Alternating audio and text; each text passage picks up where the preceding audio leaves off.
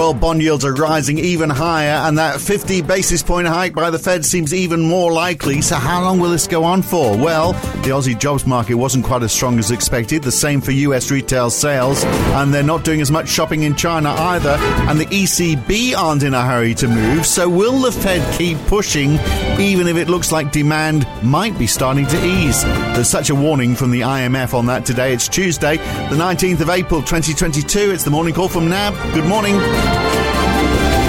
Well, the US dollar is climbing ever higher. Got over 100.8 on the DXY index overnight. That's the highest apart from a short lift at the start of the pandemic. Before that, we are back to 2017 levels. Again, it was there only fleetingly. Otherwise, we're back to 2003. So yes, the US dollar is strong right now. So no surprise then that the Aussie dollar is lower. It's down 0.6% overnight to 73.5 US cents. The euro is down 0.25% today. The pound down 0.4%. US stocks that were trading on Monday have seen a slight rise, but largely that a fall. They closed down lower. The Nasdaq and the S&P 500 and Dow all down just 0.1% at close. Although Twitter up over 7.3% as Elon Musk prepares to buy all of them. That is getting very dirty, with the board wanting to follow the poison pill approach of issuing more shares as Musk buys them. As he buys them, they issue more. And bonds also trading on Monday. They saw their yields rising higher again, just 3 basis points up for 10-year treasuries, but that takes it up to 2.85%, up to late 2018 levels. And of course, it's the speed at which they are climbing that is so different this time. And oil has been climbing again since the start of last week. It's been on the rise. WTI is around $108 now. Brent climbing 1.2% overnight. It's now back over $113. It's not just the war in Ukraine creating the problem. There's been a shutdown of an oil field in Libya as well, which has basically knocked out 500,000 barrels a day. That's not helping. But what is affected by Ukraine? Wheat prices. They had peaked at $1,300 a bushel. Then they fell to $1,000. Now they're climbing back again around $1,125. So that means they're up 50% since the start of the war. And the fact they're back on the rise presumably suggests that there's no great expectation that things are going to pick up in a hurry. No sign that the war is going to finish early. Ukraine readying itself for an onslaught on Donbass, of course. Russia now striking Lviv in the west.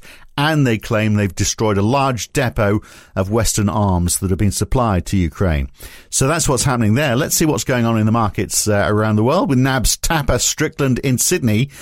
Tell you, a lot has happened since we last spoke, so let's get through them. First of all, US retail sales weaker than anticipated. I think cars have a lot to do with that, but also jobless claims ticking up a little too. So a couple of signs of weakness there. So is there a danger that the Fed, who are all gung-ho, are they gung-ho in a climate where things might actually be starting to slow a little? Good morning, Phil. It has been a quite incredible ride in markets on Thursday and on Monday when most of the rest of the world was on holidays. And there the US retail sales figures, and they did disappoint a little bit. Just worth noting the core control measure, which is a good proxy for the components that feed into consumption in the GDP figures.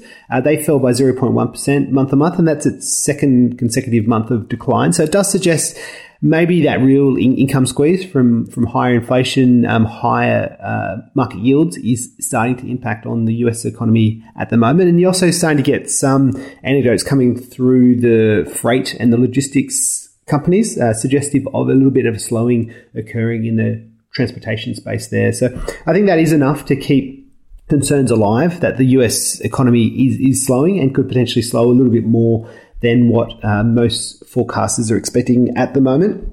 But when you look at the big factors that really drove markets since Thursday, the three main ones was the Fed's Williams, who spoke on Thursday, and yields lifted quite sharply after his words hit the headlines. The second one is China's lockdown is now encompassing something around 26% of the entire population, and which is equivalent to around 40% of GDP. And then the other one really is what's going on with the oil price. As you noted in your intro, the Brent oil price is now hovering around that $113 a barrel. So we're seeing this expectation still that the Fed is going to lift 50 basis points, and yet we are perhaps seeing a sign, that the economy is going to slow because of rising prices. We're not, people are not buying as much. It's almost doing the job for the Fed, and yet here they are gung-ho, still talking 50 basis points. I mean, we've got Jerome Powell. I think he's going to talk twice on Thursday. I think the expectation is there he is going to reinforce that message even more.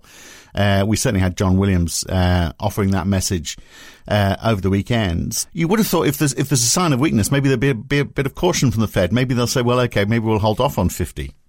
It's really interesting you phrase it that way. And there was some thought within some market participants that with inflation so far above average, that the Fed would also be looking at its full employment mandate and may not lift rates into restrictive territory if you did see a little bit of weakening occurring in the real economy. But importantly, the Fed's Williams really quashed any thoughts that the Fed was willing to tolerate a period above 2% inflation. He said, we have a 2% longer run goal and we're going to get back to 2%. So I think that reinforces that the Fed's focus is solely on inflation at this point, and growth is more of a secondary concern here. And so they're really going to try and get inflation back down towards that 2% target. And then the other factor that I think markets were reacting to in terms of Williams' comments were his comments around real interest rates.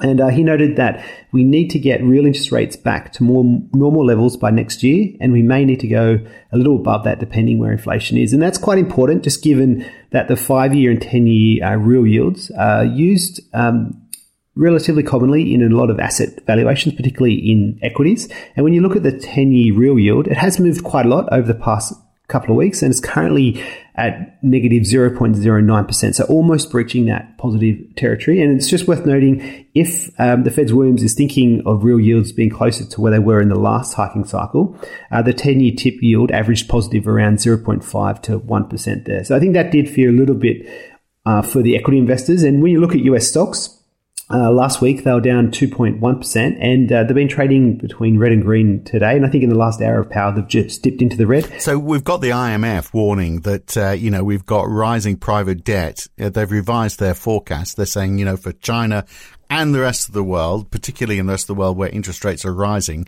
if people have got private debt, then they're going to deleverage. Stands to reason, doesn't it? If you see rates going up, then you try and get your debt down. They say deleveraging is going to cut 0.9% off GDP in advanced economies and more in emerging markets. You would have thought that would be another warning sign to think, well, if there's demand destruction happening as we lift rates, then maybe we need to be a bit more cautious. And that's certainly the approach being taken with the ECB, isn't it? So Christine Lagarde on Thursday, sounding very dovish, she said, downside risks to the growth outlook have increased substantially as a result of the war in Ukraine.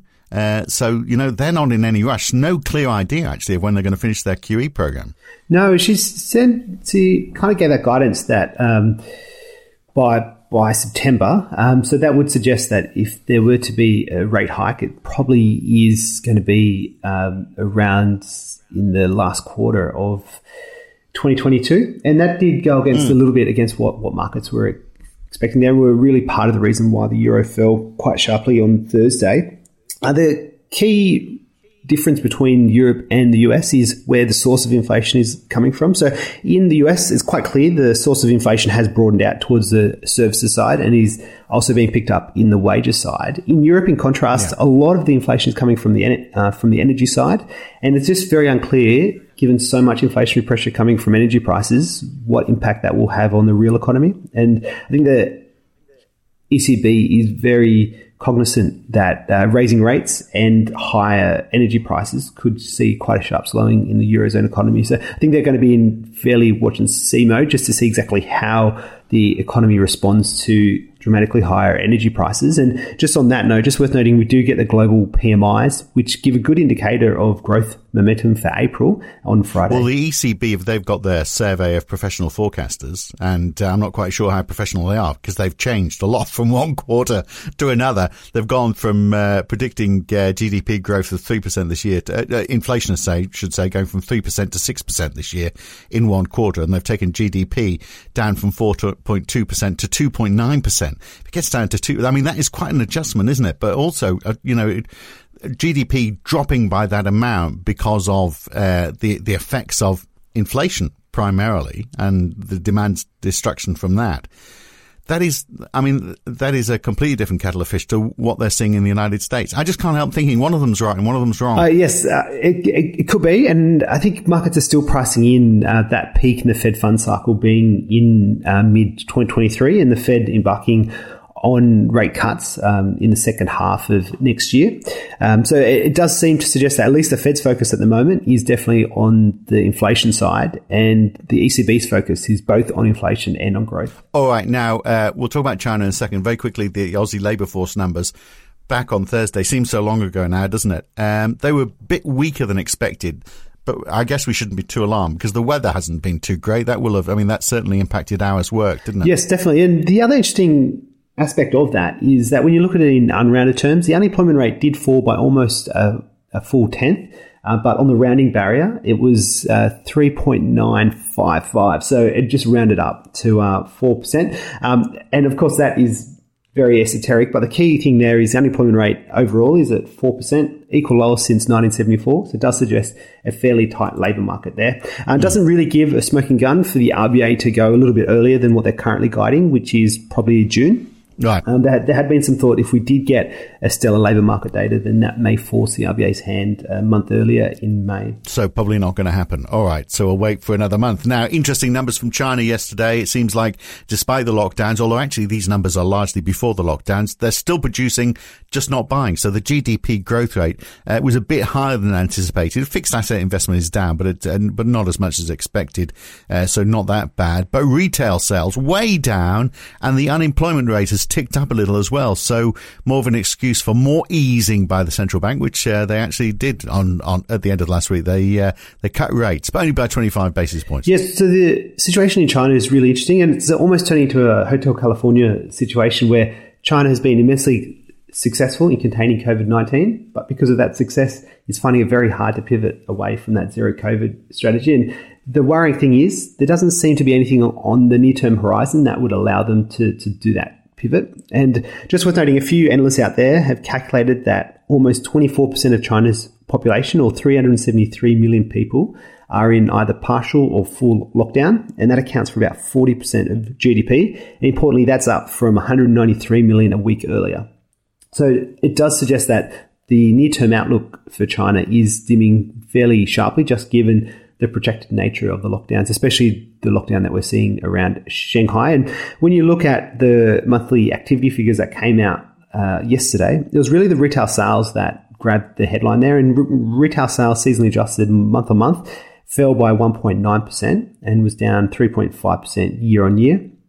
And that really overshadowed the quarterly beat in GDP, which was 1.3% Q on Q versus 0.7% expected. So markets quite clearly seeing the economy is set to weaken quite sharply over the next couple of months, and indeed will remain weak until China starts to pivot away from its zero COVID strategy. And until they do that, however they do that, we are going to have this problem that, whatever they're supplying to the rest of the world, we're going to see supply chain difficulties, and that's just going to add to the inflation problems. Indeed, and also could possibly add to demand destruction as well in many parts as well. Because if you can't get the parts, then people may just choose to, rather than delay, just not undertake that specific type of economic activity as well. Well, not a lot today, is there? We'll hear from Governor Orr from the RBNZ this morning, and he's giving a talk. New Zealand tackling inflation during uncertain times. This comes after their 50 basis point rate rise last week. And the RBA minutes. I suspect we're not going to get much out of either of those, are we?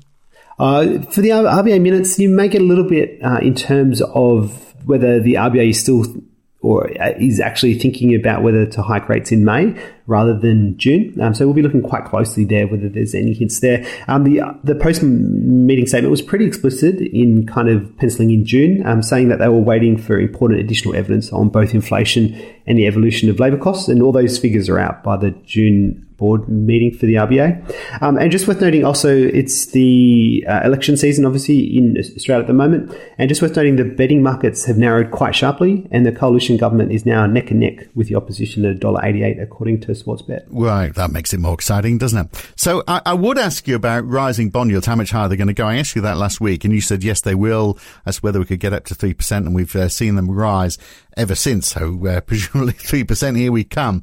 But if we are seeing that, and the impact that it's having on falling equities, can that be offset by a strong set of earnings results? Because, of course, we're in the middle of earnings season now. Or is just the power of those rising bond yields too strong to offset any strong earnings result that we might see? Definitely. And we did get Bank of America reporting last night, and they were a little bit better than expected. But then the S&P 500 is obviously just incrementally down, basically. It remains to be seen. If you do have bond yields and talk of Fed officials needing to go into restrictive territory, then it's unclear the extent to which profit reporting season can offset those headwinds there. All right, very good. Another interesting week ahead for us all. Good to talk, Tapas. Catch you soon. Thanks. Cheers. Thanks, Phil. These are certainly interesting times, aren't they? And we'll be back again to cover it all tomorrow morning. I'm Phil Dobbie for NAB. Thanks for listening. I'll see you then.